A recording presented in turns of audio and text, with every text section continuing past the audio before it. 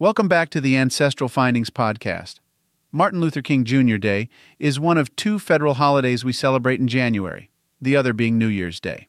Let's talk about the story of how it got started.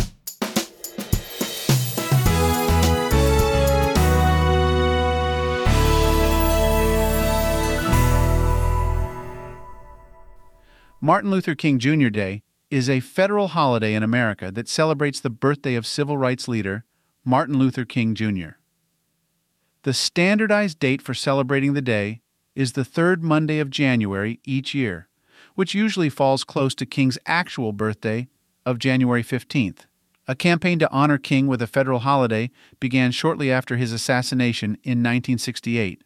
It began being promoted by labor unions around this time, and U.S. Representative John Conyers from Massachusetts was the first elected representative to put forth a bill proposing such a holiday be established.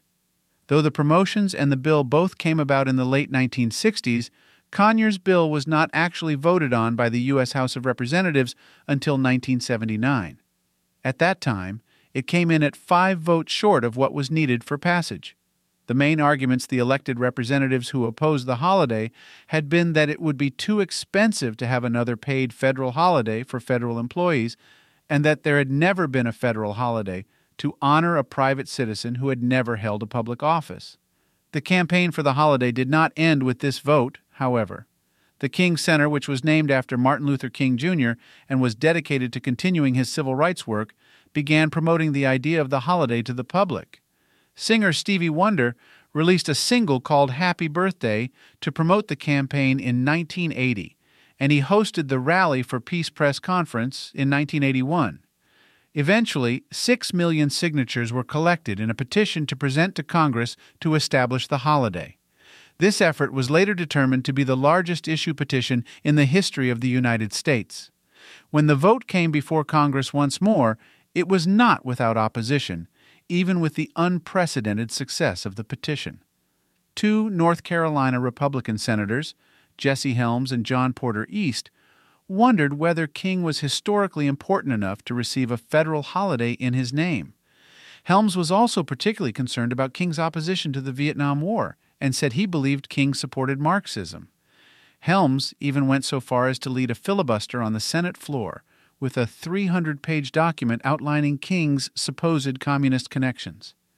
In response to this, New York Senator Daniel Moynihan said Helms's document was nothing but filth, and he grabbed it, threw it to the floor of the Senate, and stomped on it in front of the other senators. Eventually, President Ronald Reagan signed the holiday into law on November 2, 1983. The vote to create the holiday passed Congress by 338 to 90, which was enough to override any possible presidential veto. So Reagan, who had originally been opposed to the holiday because of the cost, went ahead and signed it. The holiday's first official national celebration was on January 20th, 1986. The bill that created the holiday also established the Martin Luther King Jr. Federal Holiday Commission to oversee the celebration of the holiday. King's wife, Coretta, was made a member of this commission by President George H.W. Bush in May of 1989. The holiday was a federal one, which meant that only the federal government and federal bureaus were required to celebrate it. Federal employees got the day off work for it. The states, however, were not required to observe it at the state level, though the holiday still applied to federal employees in the individual states. New Hampshire was the first state to add the holiday to its state holiday roster when it replaced its fast day with what it at the time called Civil Rights Day on the same day as Martin Luther King Jr. Day in 1991. Gradually, other states adopted the holiday as well, though it took a while before all of them called it Martin Luther King Jr. Day. Utah was the last state to adopt the name along with the holiday when it changed its Human Rights Day to Martin Luther King Jr. Day in 2000. That became the first year all of the states celebrated the holiday using the same name for it. While the states made the day a recognized holiday, not all of them gave state-level employees a paid holiday for it right away, as the federal government did.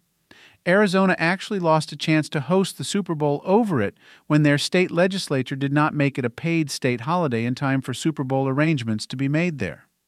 South Carolina was the last state to make the holiday a paid day off for state employees, when the governor signed a bill to do so on May 2nd 2000.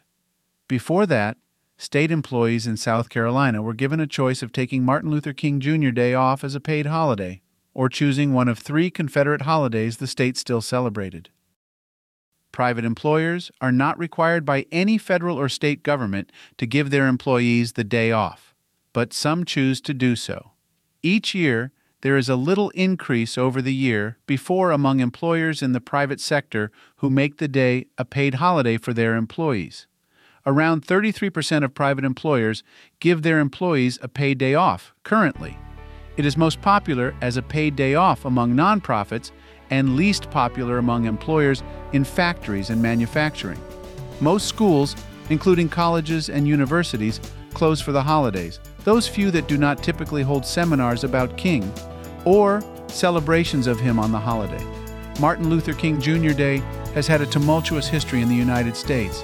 However, it is now an accepted and honored part of our national culture. Thanks for listening to the Ancestral Findings podcast. Be sure to visit ancestralfindings.com to download a free genealogy ebook and sign up for the weekly historical postcard giveaway. I hope you have a wonderful day, and as always, happy searching.